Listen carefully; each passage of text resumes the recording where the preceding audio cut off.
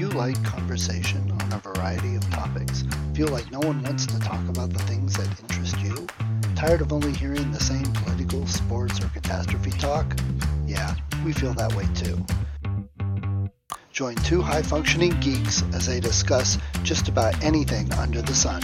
We can't tell you what we'll be talking about each week because we don't know where our brains will take us. It will be an interesting conversation though, so hang on and join us. Here comes the Relentless Geekery. Brought to you by Mind Architecture. Building worlds for your mind. There we go. Oh, You got going on. it looks like Machu Picchu. Yeah, that's on the list. Okay. All right. Such a long list of things we discussed. Tell me about GPT. And can you hear me? I can hear you. Can you hear me? No, I can hear you. Yes. I can't hear you. Gosh darn it. I'm unmuted. Hold on. It's my stupid. Now say something. How about now? Now? Yes. Okay. It's every time I switch between all these streaming things, it wants to, it grabs my microphone as speakers. I'm like, it's not an output.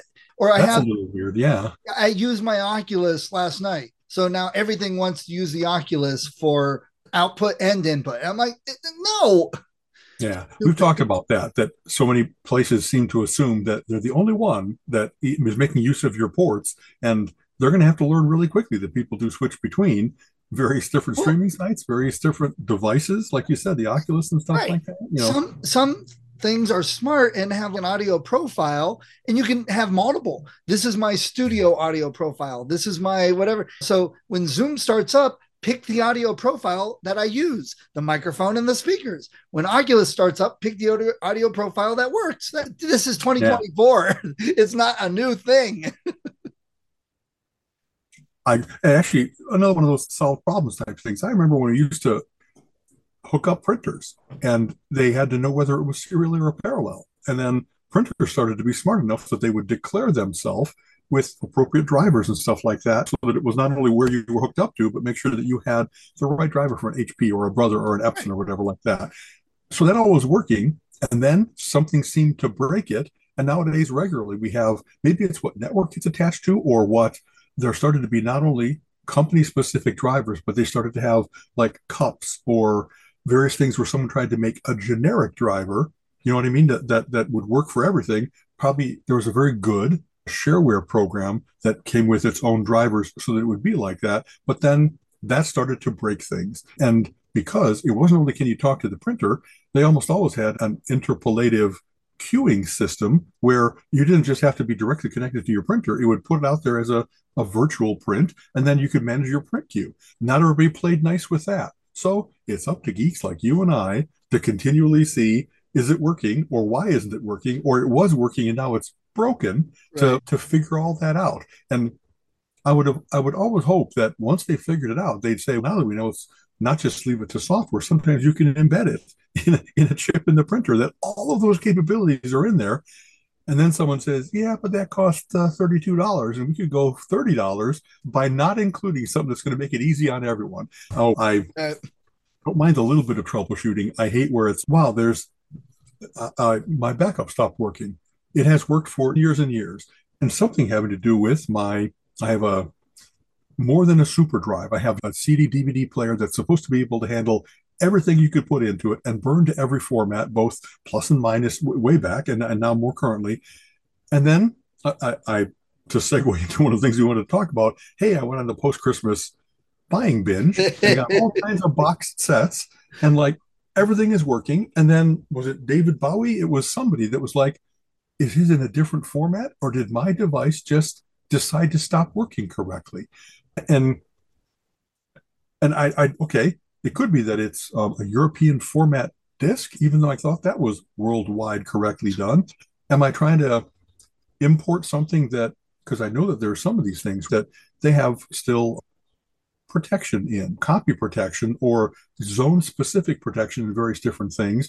And so, well, maybe it's having problems with it, but then it eventually gets to it. It's just slower. It's having to do some kind of header record level manipulation. It's got to check with the website without my knowing it that this is indeed legit. It's just maddening when you put in like 10 different disks and number 11 stops working. But why? It's oh, I had something very similar Friday. I discovered that I'm 2 years behind on updates for Windows, that I haven't gotten the updates. I've gotten a few minor things, but not the major stuff. Wow. And I'm like, okay, I don't like that, because I was wanting to use the new included AI Copilot for Bing. I have that little up and just give it a try, and it wasn't there. It's on my laptop. So I spent way longer than I probably should have trying to figure this out. And I'm like, what do normal people do? I'm getting in the registry and hacking through the registry type thing. And I was so finally I strong armed it, did it manually and got it going, and update, leave my programs in place, just keep the settings, just put the new stuff. Sure. Yeah, it didn't do that because I was forcing it or whatever. Reset almost everything. Oh, so man. I'm reinstalling programs. I'm setting it up. So no, this really does have to run when I start up. I don't want to, but the worst one is Google Drive, Google Cloud Drive, because they offer whether you store things locally and keep it synced, or if you just use it cloud-wise, you have to point it to the folder. It's not the most simple to use. And so I had a whole drive dedicated to just my Google Cloud. That's basically my documents. That's all my files. You're cutting in and out a little bit again. Okay. Yeah, why? I got nothing running. But I have my OneDrive that syncs up with Google Cloud. It's, that. So now I get Google Drive reinstalled, go through the setup. I point it to the same place and it says, oh, there's something already there. You can't do that.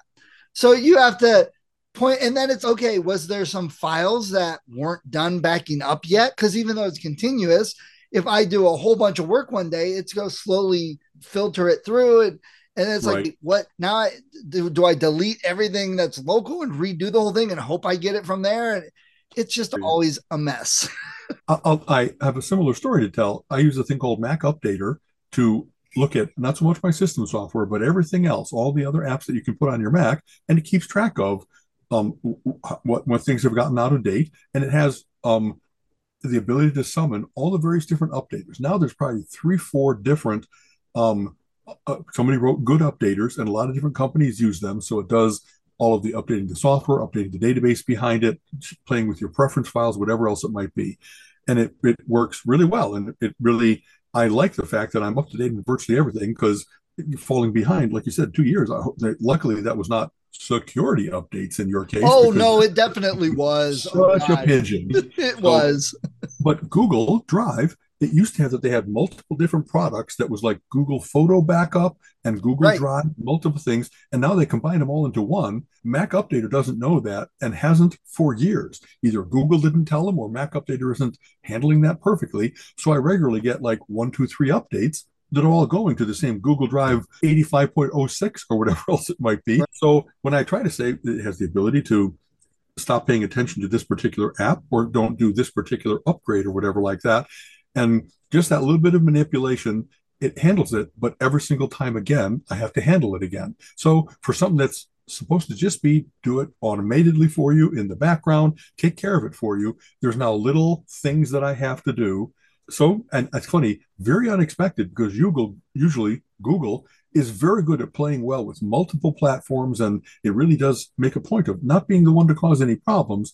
But what I also know is, and I think you know this for 25 years of Google now, 20 years, let's say, a lot of great Google things start off not that Google said, let's make a good cloud drive. Someone did it in their 20% that they're allowed to do on personal projects came to be that way. Google Maps came to be that way. I think maybe Google Drive did. So it isn't really lots of people, lots of eyes, QA, all that kind of stuff did it. One guy did it really well, and the first version was whiz bang great.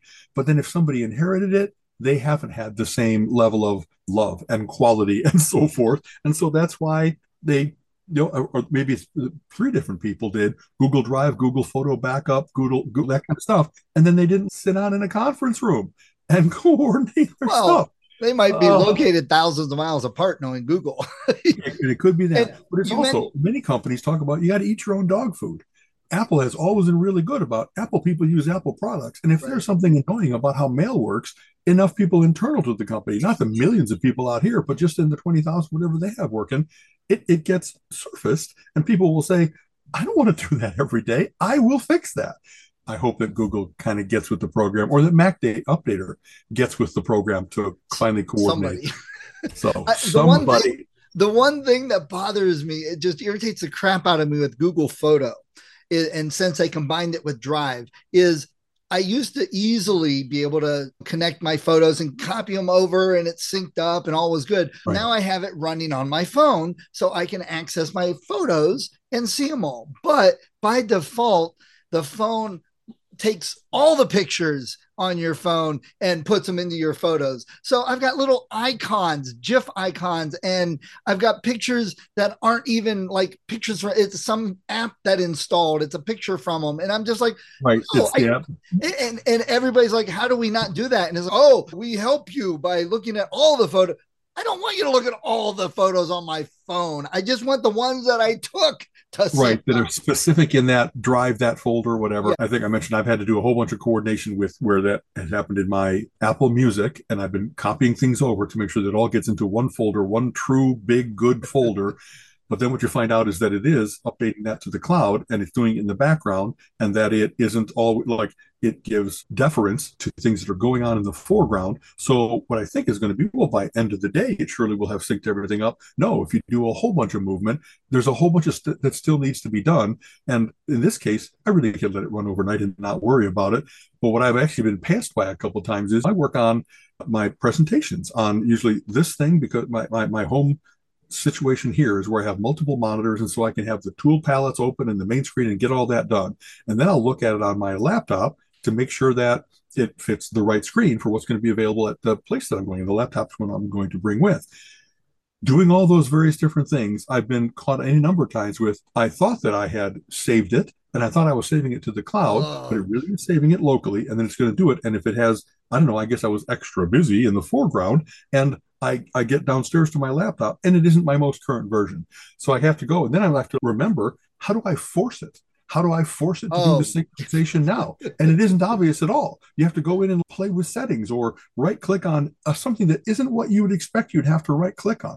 And so I, we talk about this, that things used to like elegantly break. If it really wasn't working, there was something you could try that was the first, second, third troubleshooting thing, but then they've made them more and more opaque. And what you were just saying, like Colleen and I all the time are talking about, we're having trouble with this. What about the people that aren't good troubleshooters like you and me? What about the people that just throw their hands up and say, must be a virus?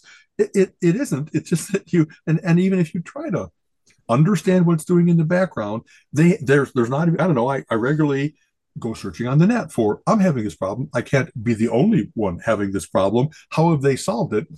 And then you find out that there's not only different answers, but even conflicting ones. And then you have to check the dates to make sure that it was this way. And then they change it to this way. right. And it just becomes its own little research project instead of Worse, being, oh, you get people answering that don't really know, that haven't really read the question or thought about. They're just like, well, you know what? You should try this. And they put something. It's just like, shut up. You don't know what you're talking about. You're not helping. You're just adding clutter because you want to be recognized as somebody that answered 1,000 questions. right. And I've actually seen in those strings of things, someone will actually say, you really don't know what you're talking about. Here's what's really happening. And I'm Google tech support. I'm Apple tech support. I'm right, Microsoft. You know what I mean? It's okay right. to have an authoritative person chime in once in a while to clear the air, to get rid of the crud that is accumulated. Right. And when I'm providing support, I've literally gotten these type of things like an email or a text saying, hey, the image on the site's broken. Okay, you got like 1,000 images with 300 pages, or worse, it'll say, hey, the site's not working. All right, I maintain 10 websites for you that have dozens of pages each. Maybe you could help narrow it down. And it turns out it's not even that the site isn't working, it's that they couldn't get to it from their computer. But they tell me, oh, the site's Right. not working. So I'm spending hours trying to figure it out. Yeah. Yeah. This is funny. When I help more, not so much currently, but I used to help all kinds of family members, especially my parents, because I really didn't want them to have to figure all this out. They just want things to work. there's any number, just that. An image is like, so go ahead and clear your cache. You don't know it, but in the background, so that it aids you a little bit in getting faster response, it takes pictures of things and loads them onto your local drive, and only a certain number of limited ones, whatever the size of your cache is. But sometimes what happens is you have a picture that's old and it isn't updating that because it thinks it's already gotten it, even though it really is important now that you get the updated version. So sometimes that explanation, like, they were always very patient. It wasn't like, don't tell me that, just make it work. My parents were very good about that. But it really was, my having to explain that kind of stuff was like, there really should be something. Like, I have all kinds of tools, like probably even called Tinker Tool or something like that, that it has, here's how to reset this, clear the cache, clear memory, all those kinds of things that without people knowing at all what's wrong, at least this would get them back to a known working state. Unlike anybody who's a coder, that you never commit without having a place to retreat to.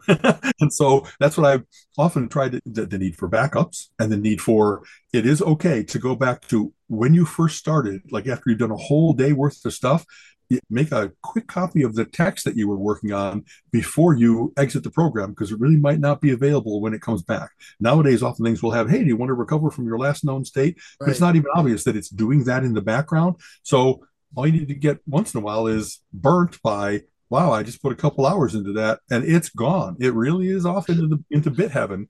And that burns so much that you learn all those little self-defense things. I got how many, besides Word and various real word processors, everybody has either simple text or teach text or WordPad or whatever. That's just a place to go dump text. You might lose formatting and font choice and stuff like that, but you won't have lost this, the thought that went into those words. I think like that you must have some of the same good habits, because pain teaches you well to develop those good habits. Which is why my Google Drive is a completely separate hard drive that not only is the files synced up with what's in the cloud, but it's also backed up with my offsite backup. So it's multiple, that's my files, everything, mm-hmm.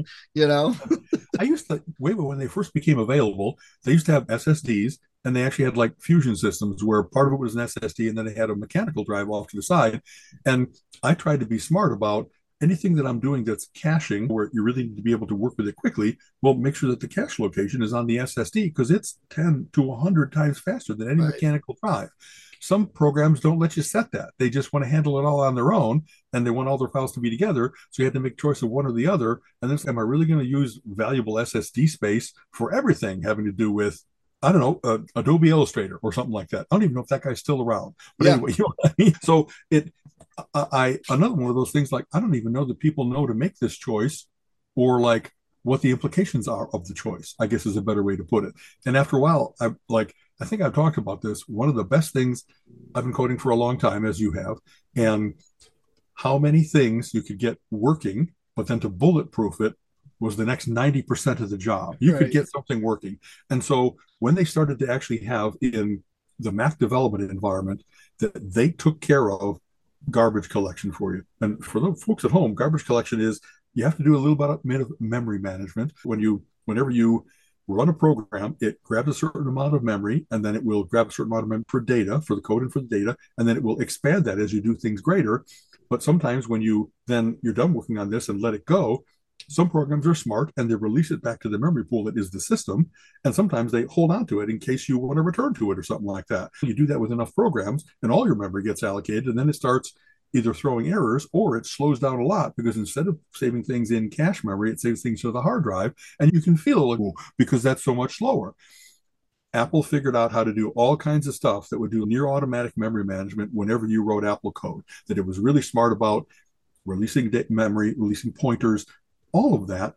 And man, that just it was a generational difference of, I can really concentrate on what I want to have the user see and what data they're going to get to, and not worry about all the background stuff that you have to do to make it clean, fast, elegant, bulletproof, all that kind of stuff.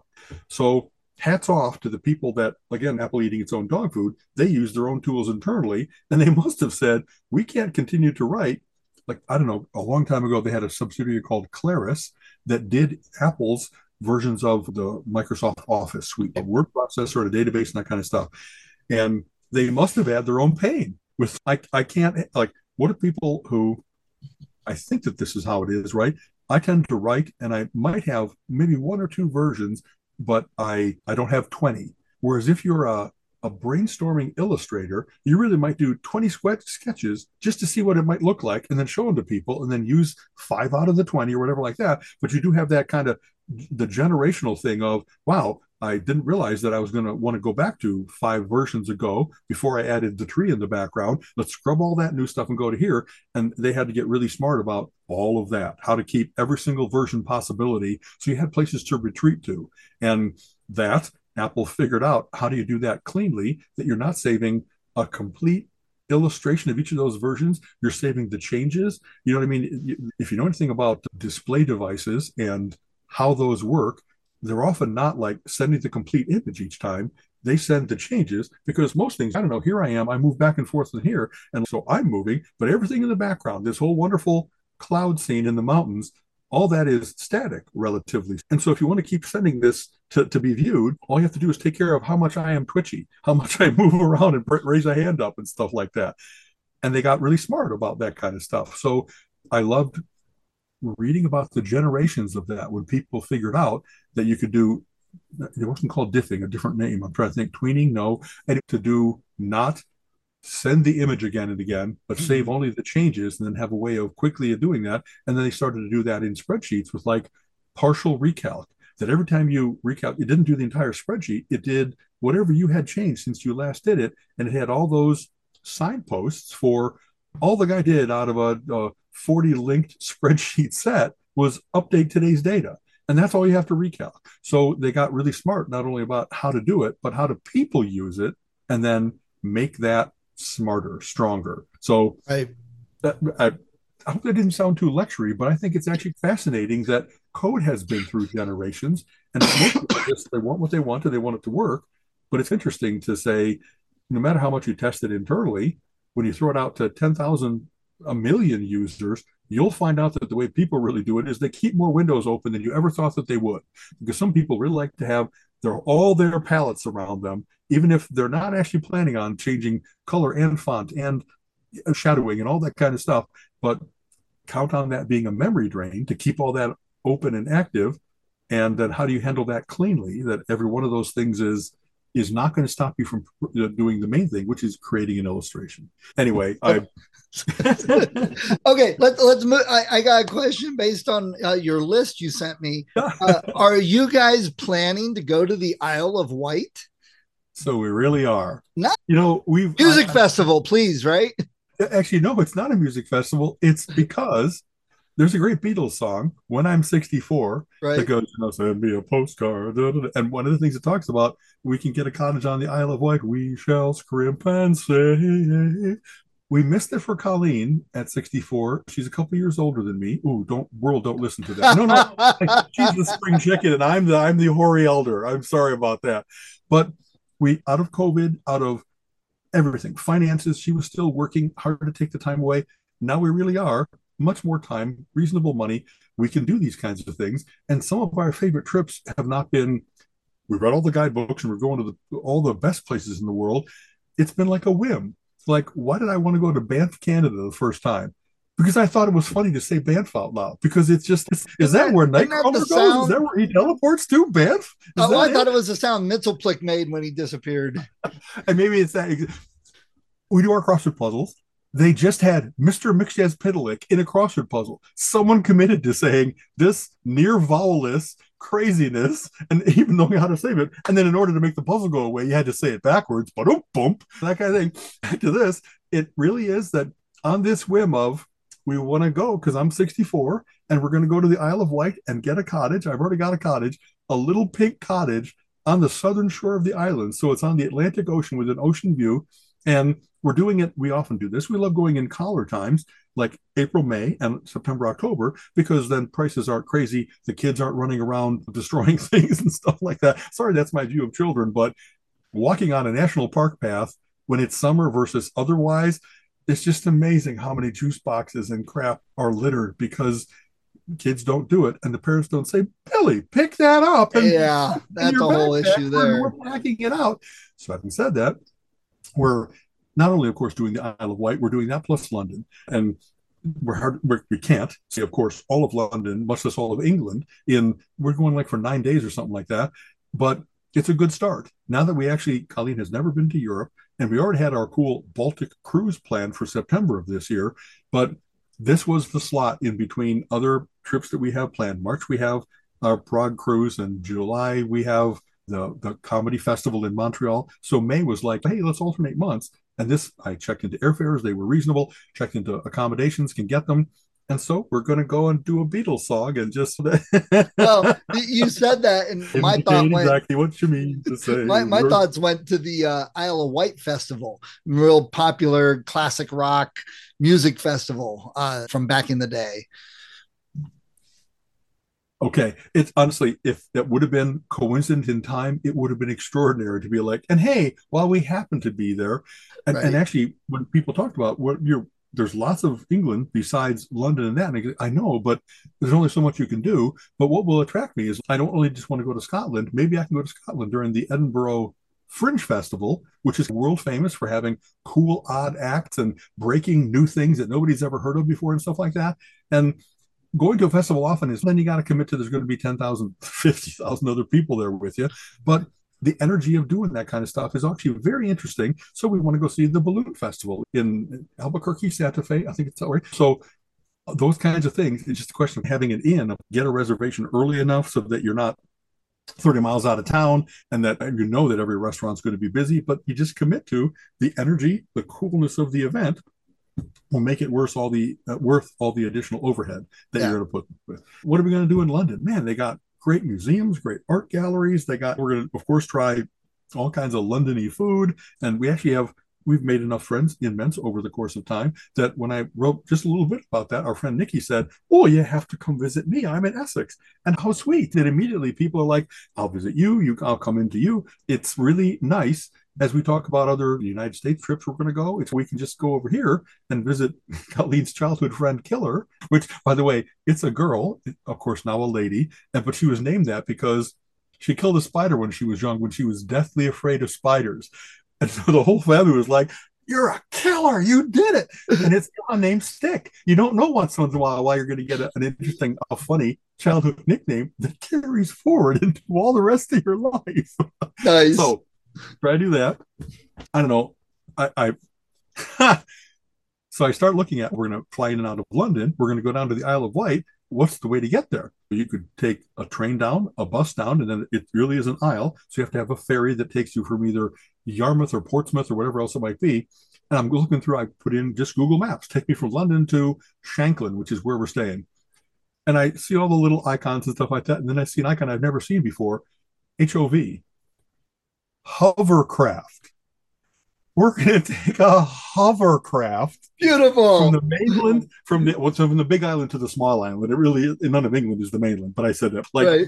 how cool is that? Honestly, a whole new life experience. I've never been on a hovercraft, and I made it to 64 without that privilege. So we continually have this wonderful, like, the luck of we're gonna investigate, and then once in a while you see something. Not that I know that exists, I can't not go on Right. the hovercraft. How Absolutely. cool is that?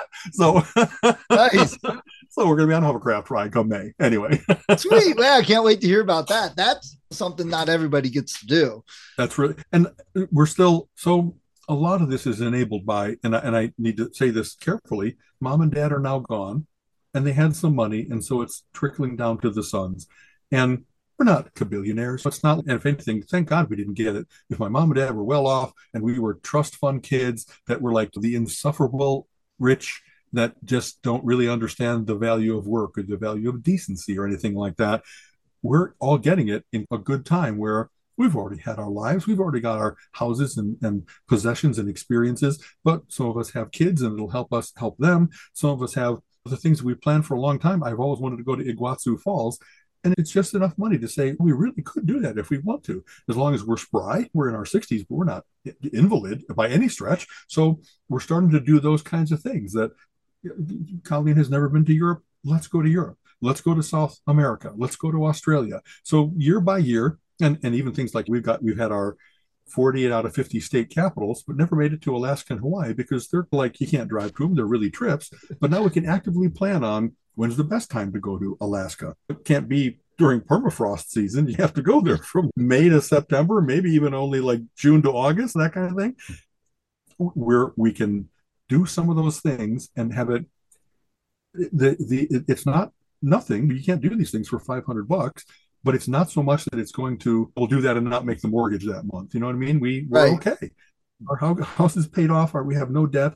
The kinds of things that we want to do now are experiences more than possessions. So we still have active plans for all the things we're going to do to fix up our house to make sure that it's really state of the art. The house is a century home. It's built in 1930 and we're almost at a century.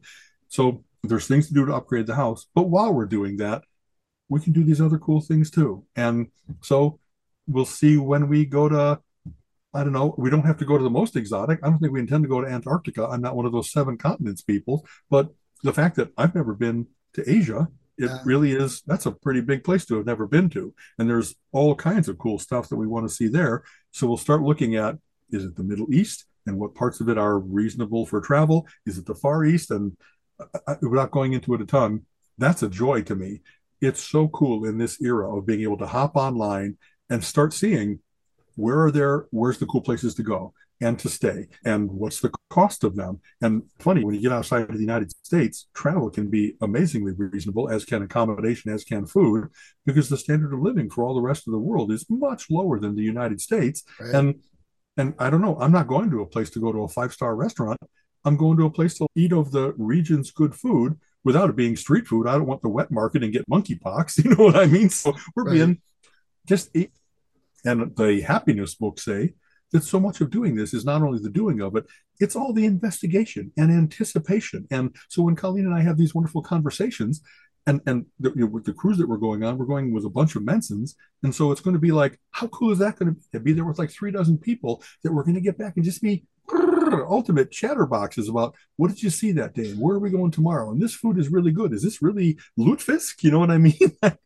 Nice. We're going to have just silly fun times. And hopefully our Christmas letters will, oh my God, be even longer instead of shorter because of the cool stuff we've done. More in it than in 2020. Exactly. So, so there is that.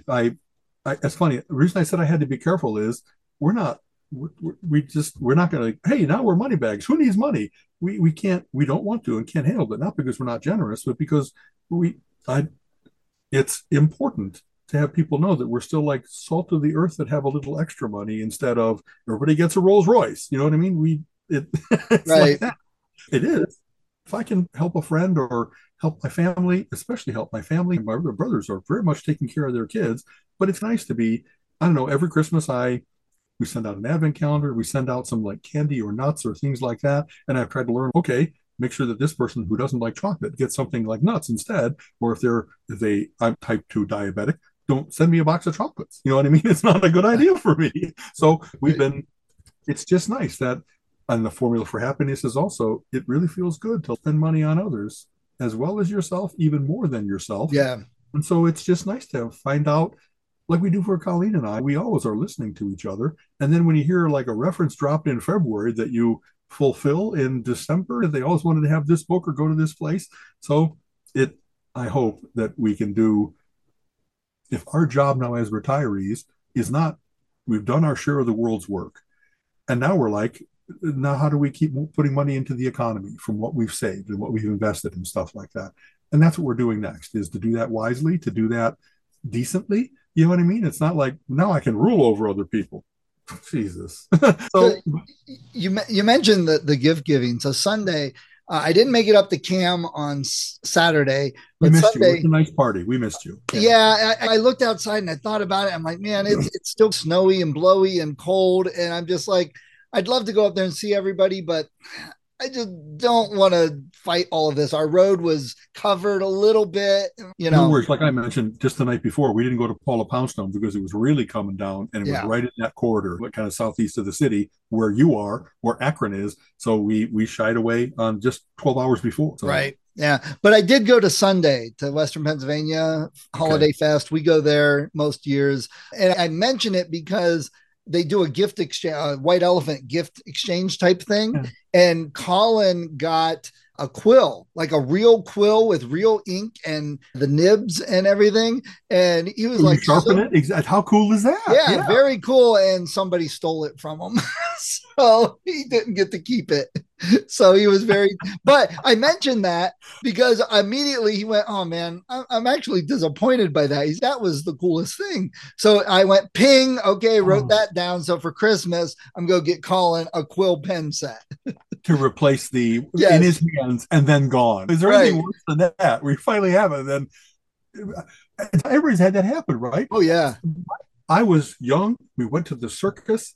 I held on to a balloon that I got from the circus the entire ride home. And then in getting out of the car at home, it got away and up into the air it went.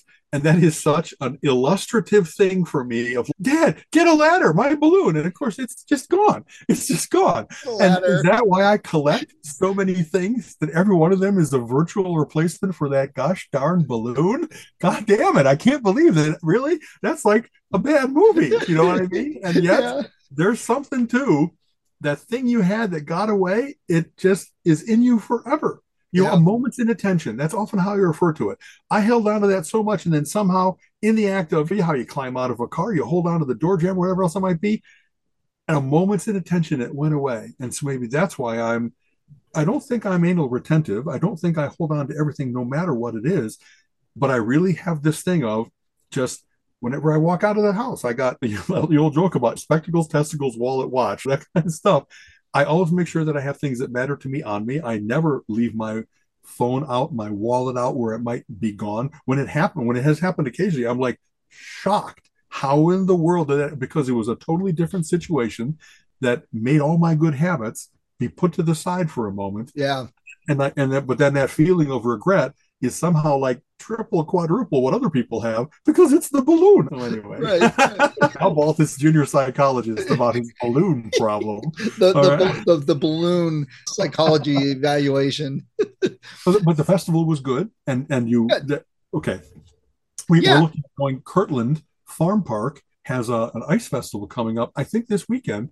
And I love ice sculptures. I find them fascinating with how they capture the light and how they're ephemeral by nature. You don't preserve them, it's going to start melting, but people still really make beautiful mermaids and trains. Like sandcastles. Like that. Like a sandcastle, absolutely. And so, and it's, I don't know, we have been to one in, for instance, Medina, where it was unbelievably cold. That ice sculpture was not going to be melting for a couple of days, not in a couple hours. But us being out there was like, keep track of where the hot chocolate is, because at any point we might have to bolt inside. And when you really have everything except a little slit for your eyes bundled up, because it really is like frost-bitingly cold. I remember that. And Colleen's, let's not ever do that again. I'm built like a polar bear. She's built like an ocelot. She's sleek and doesn't handle, when she gets cold, then the cold is in her. Do you know what I mean? Yeah. So we make a point of, though I love this ice festival thing, I don't subject her to, let's go out on the tundra. We're going to go to a place where there's always some place to get to safety. You know what I mean? She's had the last 2 weeks, it's been cold and windy in Northeast Ohio, and it's been a bitey cold. That's right. Every time that she's gone out, had to go out, she comes back in just, okay, I'm going to get I got her Snugglies over the year, and we have one vent that's right in the kitchen that comes out low, and she will actually sit with her back to the vent and just envelop with the Snuggie and just warm herself up because she needs to get back to normal. Okay. Something I've been playing around with, I don't know if you've looked at it all, is ChatGPT offers the ability to make custom GPTs for specific type things. So I've been playing with that. I have not. I've played with it. I've never looked into what's the next things I might want to do with it. Okay. And at first I was like, yeah, okay, great, well, whatever. But then I thought of something. I'm like, let me see if it'll handle that. And of course, once I started diving into it and working on it and customizing it and tweaking it, because it allows you to create a custom chat bot for a specific topic without doing any programming. You don't have to pull up Python. You don't have to get your TensorFlow connected, and you don't have to do all of that. You basically, it's like talking to an assistant and say, okay, we're a lumber company. I want you to answer the phone and answer questions about lumber, sizes of lumber, types of wood, What wood's used for? These are the questions you need to answer. Don't talk about the weather. Don't talk about the new cars coming out. Don't talk about the movie over the weekend. Focus. You literally and just. he's already got a lot of lumber specific knowledge, so the device is nurturing it and then applies it to future queries of the same kind, which is the and you tell it we want to be professional or laid back and casual, or we want to guide, we want to inform. You give it all these parameters and it asks you, how do you want me to handle this? What do you want me to say? How do you want this done? Blah, blah, blah.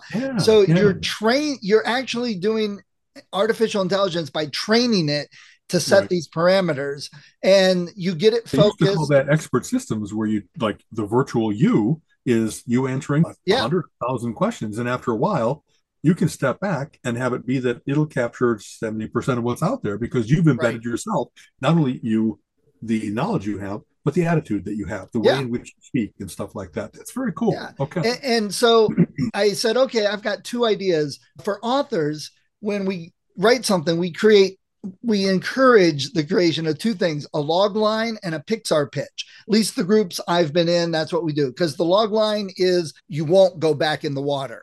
Jaws, right? That's like a log line. But a log line is actually more of a description. So the elevator pitch kind of an idea. Encapsulate your thing down into something you could say to a person and say, it's like Candyland in space or something like that. Yeah. Okay. Or E.T., alien gets stranded on Earth and is helped by a boy to avoid the government and get back to his family. That would be a log line for E.T. And it gives you that idea, because then for an author, number one, it gets you focused. That's my story. That's what I want to accomplish. And when it's already done and someone says, what's your book about? You tell them. That's what you tell them. And then if they say, oh, well, that's cool. That's great. Now read the blurb. Now let me tell you about it. Too often, I've been at so many author fairs and other types of festivals, and authors go, oh, do you like to read? Yes. Let me tell you about my book. And for 20 minutes, they tell you the whole plot. And I'm like, I'm bored. I don't care. And I don't need to buy it now. So it helps with that. And then the other part is the Pixar pit. What? I've had that same experience at Comic-Cons and stuff like that, where I'm a patron. I'm ready to buy stuff. Tell me about your book. And when they can't give me that pithy description, I think maybe the book's going to be rambly too. Yes. Anyway, okay. And then there's the Pixar pitch, which Pixar actually uses this. It's 6 things. It says, once upon a time, and then this happened, and because of that, they did this, and then finally. So it helps guide the overall plot of the three act structure. Here was this boy, and then this happened and changed his world. So he did this, and then at the end, this happened. So it's those 3 boy meets acts. Girl, boy loses girl, boy gets girl back. The classics. Okay, very good. So I created 2 GPTs to help guide authors, with the intent being for young authors, people just learning about this, to create a log line and to create a Pixar pitch. So you can put in the summary of your plot. It's not going to take a whole 100,000 word book and analyze it. It's not the thing. Is to help you think and refine your thoughts down to what's needed. Because people, let me give you my log line, and it's 3 pages long. That is not a line. You really do need to filter that down and coalesce all your thoughts to put it into one sentence that's very pertinent to the story. And that helps you really define it. Same with the Pixar pitch. This sounds very useful. These things sound really useful. You know exactly. What I mean? Who doesn't need this? Not only young authors, every author. Me. Right? I made it for me. That's the best ones, right? So I'll tell you the other one I made for me, and I don't think I'm going to release this one, but it's to help get healthy meals and healthy snacks. And I said, okay, look, I've got diabetes and high blood pressure and thyroid issues. I need recipes that balance healthiness with those 3 things. It's great if it has no carbs, but if you have so much salt in it that my heart blows up, it doesn't help.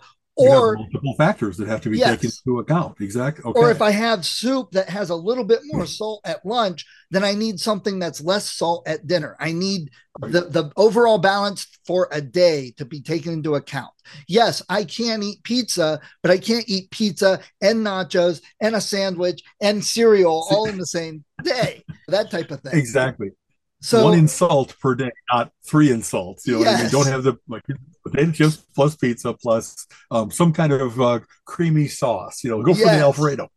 So You know, I'm okay. still working on refining it and instructing it what to do, and I've been testing it.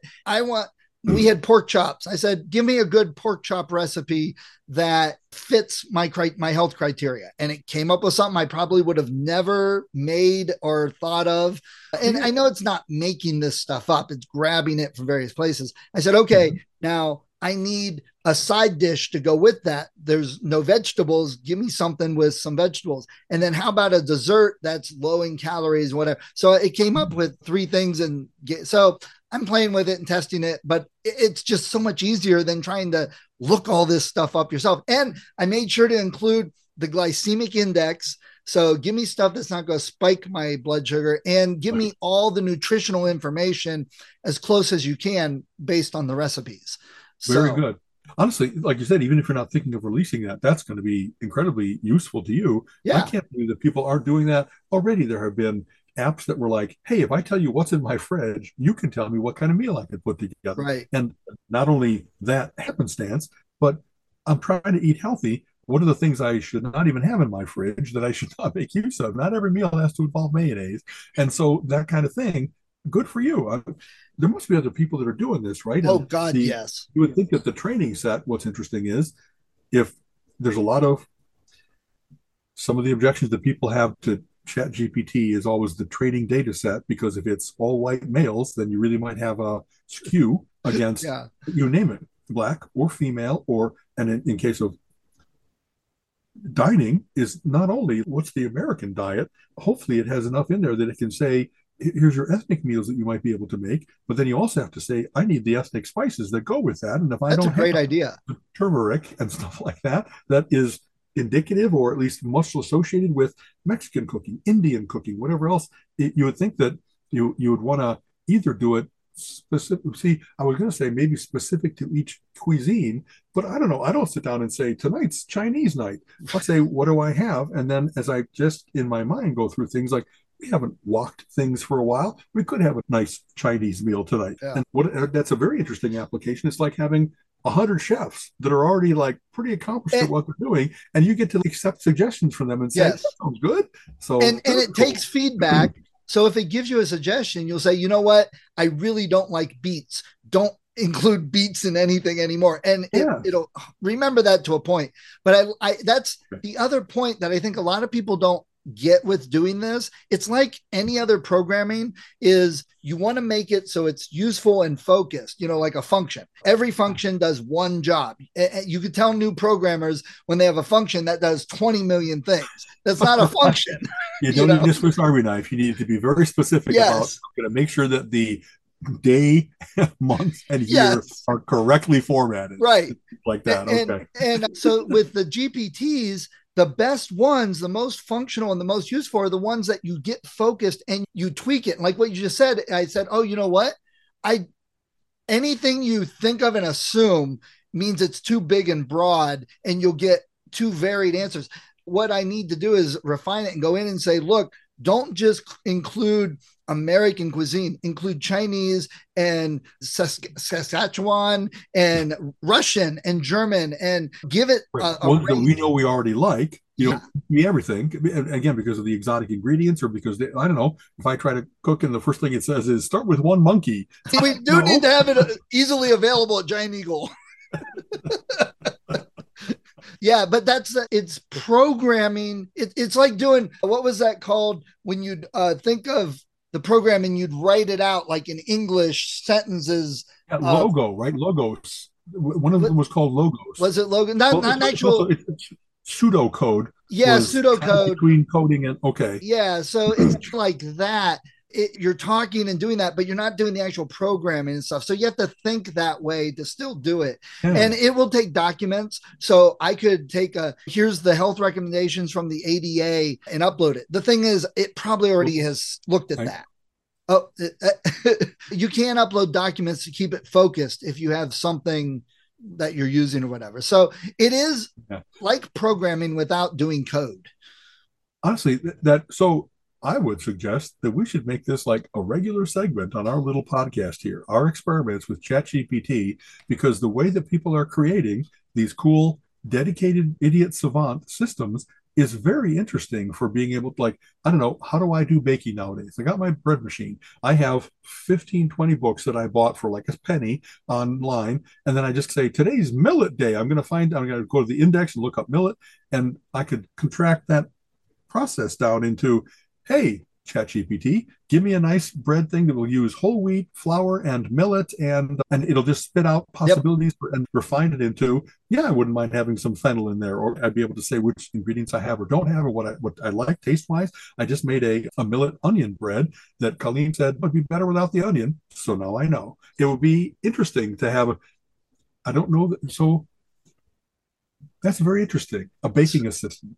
Yeah, like you should check it out and just, like, because I can think of what I would offload my much experience and expertise into. Like, I could be the comic book answer guy. I could be the baking bread. Yes, that's the problem. Now that I've done it, now that I've sat down and done it, I went, okay, here's the list of 100 that I can think of that I would like to use and would be great. And just sitting here, we need to do a relentless geekery one. Here's all the subjects, topics, items, books, movies, just listing it. And then it'd be like a geek of the day. Give me a geek topic of the day, something new to go experience and look at or try out and whatever. I'm willing to put some work into this. If we go through, I think you said we have an automatic transcripting machine that listens to our episodes and does a transcript, and they'll need to be cleaned up, because even when I've seen the things that are computer generated, almost all of them, they need some Englishing, they need some humanizing and stuff like that. But that 175 episodes, clean them up, feed them in, and then we got the Stephen L. show. So then we tie it into the AI video and create avatars of us, and it could just do auto-generated AI shows of us talking about whatever topic. What's interesting, I don't want it to be that it generates something that we've already talked about. When we talk, I'm very aware, and I don't know that I remember perfectly 170 episodes, but I'm very aware of, I don't want to go down the same path. Right. Not only because I don't want to be boring people, but it's also, that's not what he said before. Does that story change over time, Al? But that is what happens, is that people can talk about a topic, and I would rather that we also are trying to bring in new things. Maybe we will automatically because it's current. We try to talk about the things of the day. And so whatever was happening 2.5 years ago, anyway, there's all kinds of interesting, we will learn more about how we'd want to do a virtual you and me, and how we'd want to, that kind of stuff by doing it. The act of, this is a very interesting project. You know what I mean? What website has a ChatGPT avatar that comes up and says, do you want to geek it up with us a little bit? We can tell you all about all kinds of stuff, because we are polymathically geeky. We remember when we made, so again, I think we've talked about some of this in the very background. The way this all started was Stephen and I had lunch, and we said we really could do something like this.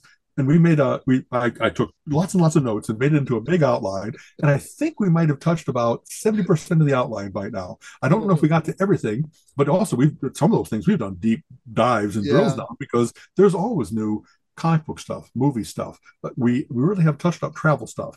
And having said that, it'd be cool to be like, of all the ways in which this started, like maybe it could also have it say, not only what you and I think about, we have everybody, before we do the show, we have a little pre-chat exchange and say, how about this and this and this? The thing could suggest, at one point you said you wanted to talk about jewelry, and you never have talked about jewelry. Let's make that a topic upcoming. Right. It really might be that it could be a kind of an interesting prompter. You know what I mean? That it would expand our thing to make sure we cover all the outline and stuff like that.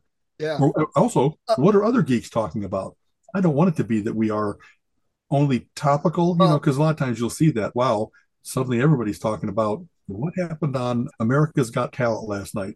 And I don't know that I care about popular geekery, which is an oxymoron, but I care about what you and I like, and then hope that other people will like it as well. Right. But I don't want to have to talk about something that's just, I dismiss that stuff. That's nothing.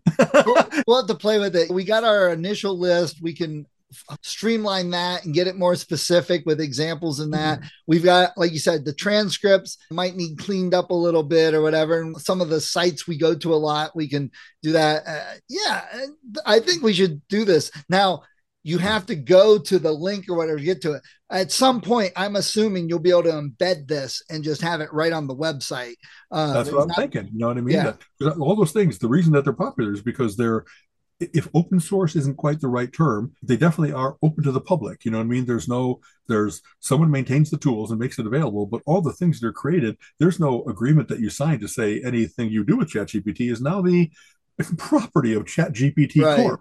You know what I mean? There's long ago, they did really good open source agreements that talked about that it isn't that if you use this tool that somehow now they have a hook into you, that the point of making it all open source was to make it so that the world would have it.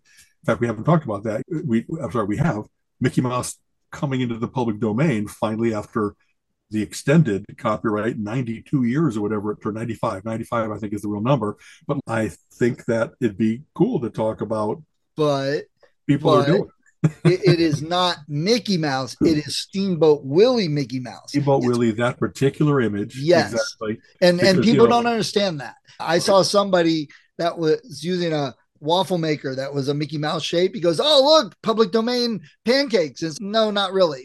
Not really. Yeah. Yeah, it's a corporate logo. And so Colleen and I just had a very interesting talk about this because I think that the way the copyright and trademark were created in a lot of ways was to say, absolutely, the creator or the author or whatever gets to have rights to their work for a certain period of time because they did it. They should have it.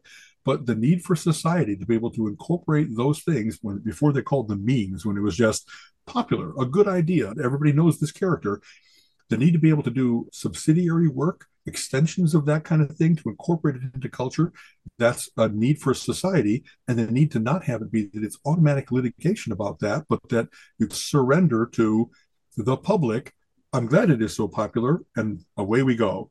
Disney is one of those ones that have said, let's not have that be 17 or 30 or 50 or 70 or 90 years. They kept extending it because Disney has as many lawyers as they have illustrators, if not more. Yeah. And having said that, I think there still is a need in society to finally say the author's not around anymore. In some cases, it's not true. She mentioned like Edna Ferber, for instance, is fighting to have control over her own creations, and she's still alive, so she could be the one writing those works if she wanted to. And it's weird to have someone have their baby stolen from them while they're still around to do it. But in some cases, it's one or two or three generations afterwards, and the Arthur Conan Doyle Foundation is still running Sherlock Holmes, if you will. But they weren't the brilliant people that created Sherlock Holmes. They're like a third cousin that owns the rights to. You know what I mean? So that's not a yes or no, black or white thing. There's all kinds of combinations of things that say, what right does the creator have and what right does society have? Yes. And right isn't even the right word. What's the best thing for society, I guess? And I totally agree with the copyright. And if you create it, you should own it and have the rights to it. And people shouldn't be able to. I've heard games now, a lot of these games with Kickstarters, that pirates are getting copies of this stuff through the Kickstarter and making knockoffs and selling it. And, that's wrong. But on the flip side, we're also, our cultural thinking of some of this has changed. Used to get arrested if you tried to record a concert or take pictures, except for the Grateful Dead. And now everybody's got recorders and phones that take pictures. And they found out, wait a minute, people are still getting our music and they're still coming to concerts. So that's a good thing. So it spurs ticket sales. It spurs maybe CD sales or downloads or whatever else. Yeah, people are not taking pictures of the band and trying to sell them online as professional photos. They're not selling them to Rolling Stone illicitly or anything, or if Rolling Stone even exists. To me, the thing where like it starts bordering on fraud, where they try to purport to be, if you're trying to make something that is monopoly, but it's not by them, then they get protections as to not only the idea, but the images and likenesses, and that you're harming them monetarily. You know what I mean? Yes, but that's tricky too, because you can't copyright ideas. I have an idea for this game. You can't copyright that. It's an instantiation of that idea. That's yes. Right. And with games particularly, you can't copyright rules and mechanics because they're almost universal. So your special combination and the way you wrote it, that you can copyright. But if you have a board that's a square that you move around and you buy properties and sell property, you can't copyright that. And that's why you have all these Opoly games out there. Exactly. And boy, this is the topic of intellectual property has always been fascinating because it's what runs the world nowadays. We've moved from a manufacturing thing to how much. So I want it to be that people get the benefit from having been the author of things, But also pushing back against this, and I mentioned this to Colleen, is there's a thing called the network effect, that the more copies that you have, copies is not the right word, the more uses you have of a certain thing, the overall value of the thing grows. Because if you put out, hey, I'm going to create a GIF, I'm going to create this format, and until it, like you might say, hey, this is the standard graphic interface format, image format, I really should know exactly what that is. And by the way, GIF, not GIF, because I it's always graphic. say GIF because that's what I always heard originally. But you know what? I know that the author, the creator of that format, GIF. says GIF. And as he's like Frank Herbert, he's wrong. He doesn't get to change it the way that language works and letters sounds works. Yeah. It's graphics, so it's GIF. It's But, not graphic. It's not Jurassic. Anyway. But on the flip side, is it worth that much time, effort, and life to argue which one it is? We both know what you're talking about. Let's just move on. That's right. That's right. But the value of his creation was the more that, just like Adobe, when they created PDF, portable document format, like the more people used it, the more that it became the accepted standard. And then they got to license that to all the places that said, if I want to take a copy of a Word doc, but freeze it so it can't be altered, I create a PDF of it. I print it as a PDF. And so it isn't that you want to have only I own the PDF. You want a lot of people to have access to it. And then it's the tricky part of how much access and in what form and all that kind of stuff. And so nowadays you get licensing agreements all the time. You know what I mean? Where some people just want to have it to use for free instead of, I'm going to pay a certain amount so that I'm legitimized. You know what I mean? That I'm not cheating about doing this. And there's people at the ends of the spectrum that will say it's all about fair use, free use, or it's all about controlled use. And no, it's almost somewhere in the middle that is the real solution. So, and it depends on the situation. The term Heimlich maneuver is copyrighted. You can't use it. If you use it, it's actually illegal. And that they have changed it. And the choice they made to change it is not a better choice. It's upward thrust. Wait, this sounds more like a porn movie. Exactly. So how, like that, there's any number of things that became eponymous, Vaseline and aspirin and various different things. And some people bemoan that fact, but it's more like, really, you wouldn't want to be known as, if you're going to take a pill for a headache, it's aspirin. You wouldn't want to have that incredible association of the first thing that people say is not Tylenol or any of the other ones, it's aspirin. So I would give up a little bit of my total ownership in order to say, I have become the thing. And make your product say aspirin really big. You know? Exactly. So, and I know some things they faded into public domain because they didn't defend it enough, right? So that's what happens too, is that if you don't fight for every use of that, then you say it has now become a term of use, a generic term. I'm trying to think of what the illegal things are. Like Kleenex and tissue and aspirin. Those kind of things, exactly. Like Xerox. And yet, and after a while, like places get wise and they say, I think that like Lego is a generic term for those kind of interlocking blocks. And I'd rather everybody think, if it's that way, it's Lego. That is the thing to be if you're going to be interlocking blocks. It's not Duplo. It's not, there are various other things. So I really think that Heimlich should maybe be proud of the fact that he's immortalized. I think he's dead. It's his family. Instead of fighting, every time you saved a life, pay me $1 too. It's his family. I'm pretty sure he's dead and it's his family fighting for it. I think you're right. And so the family is silly. Yeah. You know what I mean? Yeah. Wow. Boy, I didn't really know that. That is a terrible example of, you're really going to fight to make, thank God that this thing exists and they could save a life. The guy coughed up the chunk of sausage that he shouldn't have swallowed. Yes. Now pay me $1. Oh, come on. All right. So before we go, I went and saw the movie Poor Things with Colin. We did too, just last Tuesday. Yeah. We just did. And what'd you think? I loved it because I really love movies where I don't know what's going to happen next. Yes. I kept up with how it was revealed. So it's interesting. Colleen and I, in our conversation afterwards, I said, the Godwin is supposed to be like Frankenstein, Dr. Frankenstein. And she really hadn't caught that all the way. She knew that she was a creation and so forth. But I really liked what we've talked about with science fiction. When you put out a character that is unformed, naive, and then use it to reflect humanity, and to see that all the things that we might have as assumptions, they're not necessarily true. People really can talk more it, truthfully and bluntly. They really can have deeper emotions without even understanding why they have them. They can be more overtly sexual. There's all kinds of things that we're like, wow, humanity can be really screwed up. If we just were a little bit more honest, we wouldn't be. it was So, definitely. So first of all, to let people know, there is more sex in this movie than most porns. Just so you're real, understand this before you right. go in. But it's not classic porn things with bomb chicka bomb. It's more like it's very much a part of her and how Yes. she Yes. interacts with And people. that's That's right. important too, because it is a reimagining of Frankenstein. Right. It's not even more modern, and there's very dreamlike sequences, and they use camera lenses and angles to distance you from the action. It's like through keyholes and stuff at times. And it really is Good about her. observation.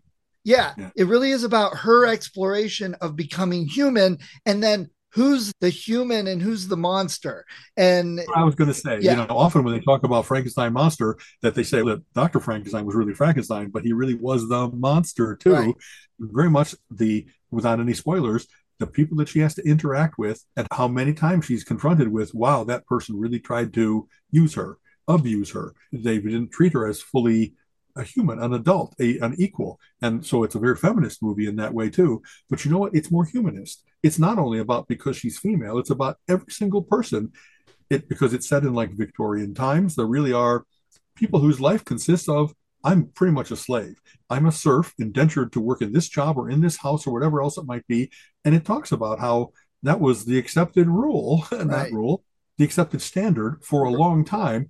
And that very much how we've broken away from that is no, that there really isn't a caste system, that there really isn't only based on lineage and money, that everybody gets to be a full human being. right. So there's lots of good lessons to learn from this without it Yes. being, oh no, it's a scary monster movie, sexy movie, et cetera, et cetera. The one I liked is her attitude is, I don't know anything. I want to explore. I want to embrace life and do it all. And That's people were right. trying to tell her, you got to do it this way. You got to do this. She's, no, that's not what I want. And she was very outspoken about it, but very accepting. We're going to do this. I liked that. So I'm going to do it again. And who cares That's what right. you think? I'm going to go places. I'm going to try things. I'm going to interact with anybody, not just people of supposedly my particular social stratum.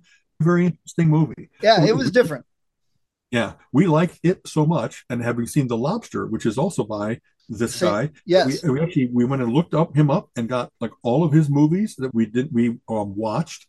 Not Killers of the Flower Moon because we just watched that, but that's not in The Killing of a Sacred Deer. Yes, that's the other one.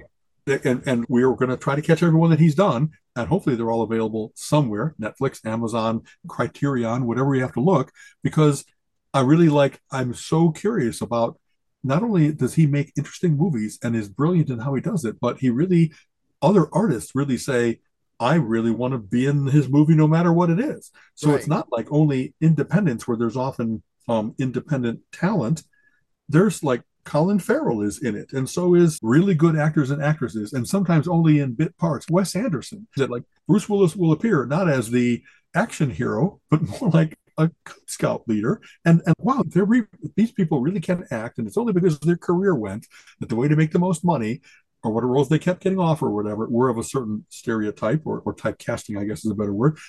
And yet I love the fact that he's enough of an artist, an auteur, that other people are saying, I want to work with him, like Woody Allen, Martin Scorsese, whoever are the ones that attract people to them. So very cool. Yeah, it's definitely one I recommend. It's not for everybody. It's if you're going to see some big blockbuster with popcorn, this is not it. That's right. But it is. We really wanted to see it in a theater because we are starting to realize it is. I've often said I really want to see certain movies in the big screen because I want the overwhelm. I want the big sound and the big movie and spaceships flying past me. But there's also something to be said for just an immersive experience. If I'm seeing it even on a nice big TV at home, you're well aware of, hey, there's a bathroom and a fridge and there's things around us that could distract us. And when you're in the theater, you commit to be there for 2 hours, give it your full focus. And that's a great way to see certain movies. Yes. So. And we've been going to the $5 Monday movies up in Kent, but this was at Ravenna and it was $6.50 because they do Tuesday $5 movies. And there were not this sounds horrible, but there's a certain level class of people that's $5 movies and they go to it. We have had some of the worst experiences watching movies on $5 day because again, this may sound harsh and it may be too much, but you get that trailer park trash type person coming in and they think they'll sit and talk. We had to like multiple times tell people to shut up because we were watching the movie. They were like Right, conversing dialogue because they're talking over it. Yeah, Exactly. and they're on their phone. We went and saw a horror movie and they brought their 5-year-old to it. And we're like, are you fucking stupid? This is a horror movie. So we went to laughing. Yeah. We went to Ravenna. That was not $5 day. Paid the extra $1.50 and didn't have the bad experience. So maybe we need to start doing that. We really, whatever that thing is that has people go like at 4:00 to Golden Corral. Colleen and I are now old enough and tired of crowds enough and tired of date night enough that we really, let's go to our matinees on Tuesday, Wednesday, Thursday when we'll have the theater to ourselves. We'll get the same experience, but without the combat with rabble. Exactly that. And so maybe we're not going to go out on many Friday and Saturday nights anymore because we're just tired of I've that. never done that. You know what I mean? I've never been that way. So. Yeah. And during the day, like after we do podcast today, there's an exhibit that's about to close down at the Cleveland Museum of Art about like Egyptian influences on fashion. And like, it's just cool enough. I like Egyptian imagery, the big headpieces and that kind of stuff. And when you live in the town and you can drive over in 20 minutes and do it for an hour, not have to do the entire museum, an entire day and get all footsore and stuff. That's another thing we're trying to embrace is go see the exhibits at the Museum of History and the Natural Art and Western Reserve and all that kind of stuff. And just like the fact that we have the museum to ourselves. You know what I mean? The fact that everybody else is working and that we're retired now, we're taking advantage of that a little bit. It's our little reward. You know what I mean? So anyway, nice. I'll give you a report on the Egyptian. Yeah, that's next week's topic for everybody. There's the preview. Exactly. All right, man. Talk to you later. Next week we'll talk about investing because hey, investing is going gangbusters. Oh my God, what the hell's in my head? You were watching Poor Things. Gangbusters, I meant Poor Things. No. So yes, have a great week, Stephen. You too. Always a pleasure. Always talk a pleasure. To you later, man. All right. Bye. This has been the Relentless Geekery Podcast. If you enjoy our conversation, please subscribe on your favorite podcast app and go give us a review, give us some likes. It would help a lot. Check out our website, relentlessgeekery.com, where we have links to our Facebook page, join the conversation, and go check out our YouTube page where we have the video of this and other episodes.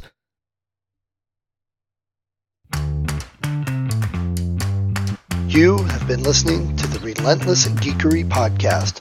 Come back next week and join Alan and Steven's conversation on geek topics of the week.